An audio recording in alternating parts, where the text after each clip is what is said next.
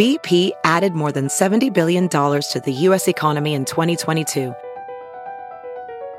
Investments like acquiring America's largest biogas producer, Archaea Energy, and starting up new infrastructure in the Gulf of Mexico.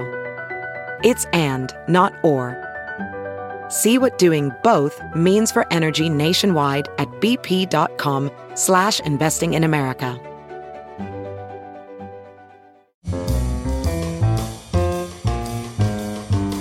This is Merriam-Webster's Word of the Day podcast for February 17th. Brought to you by Merriam-Webster's Unabridged Dictionary Online, America's largest dictionary, now continuously updated. Learn more at merriam-websterunabridged.com.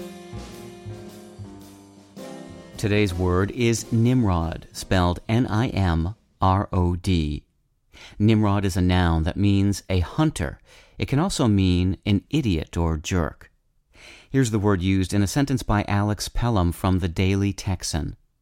The stereotypical cast for the film within the film cleverly overacts and paints their obnoxious characters as helpless nimrods. The word Nimrod gets its start in the Bible. Nimrod was king of a country known as Shinar, and he's described in Genesis as the first on earth to be a mighty man and a mighty hunter before the Lord. English speakers of the 16th century didn't think Nimrod was particularly benevolent. They used his name as a synonym of tyrant, a meaning that is now obsolete. In the 17th century, English speakers began using Nimrod as a generic term for any hunter. That meaning is not especially common today, but it's still encountered occasionally, especially in hunting and fishing journalism.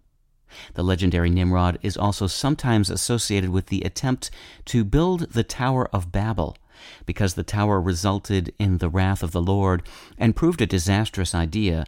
Nimrod is currently used with yet another meaning, a stupid person.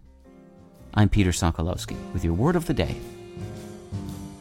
Visit the new Merriam-Webster Unabridged, America's most comprehensive online dictionary and the best source of current information about the English language. Get started today at merriam-websterunabridged.com.